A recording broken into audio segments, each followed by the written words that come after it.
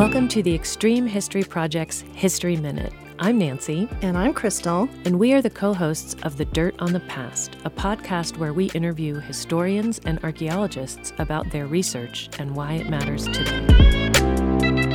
In celebration of Women's History Month, we wanted to tell you a little bit about Lizzie Williams, a Black woman who was born in Louisville, Kentucky around 1834. We don't have much information on Lizzie's early life, but we know that she made her way west in the early 1860s, first settling in Central City, Colorado Territory, where she met and married James Williams. The two then traveled to Helena, Montana in 1865, following gold miners as they rushed to Last Chance Gulch. Lizzie and James split in 1868, and Lizzie made her way alone to Bozeman, Montana in 1869. Upon arrival in Bozeman, she purchased property on Main Street and opened a restaurant and a hotel. She was noted for her cooking and hospitality and was a valued member of the small Bozeman community. Unfortunately, in 1874, Lizzie became sick. And she must have known it was not a sickness she was going to recover from because she proceeded to write her last will and testament. Lizzie died in April of 1875 at the young age of around 42 years old. Lizzie's legacy endures as our first Black restaurant and hotel owner in Bozeman, and as a woman that accomplished so much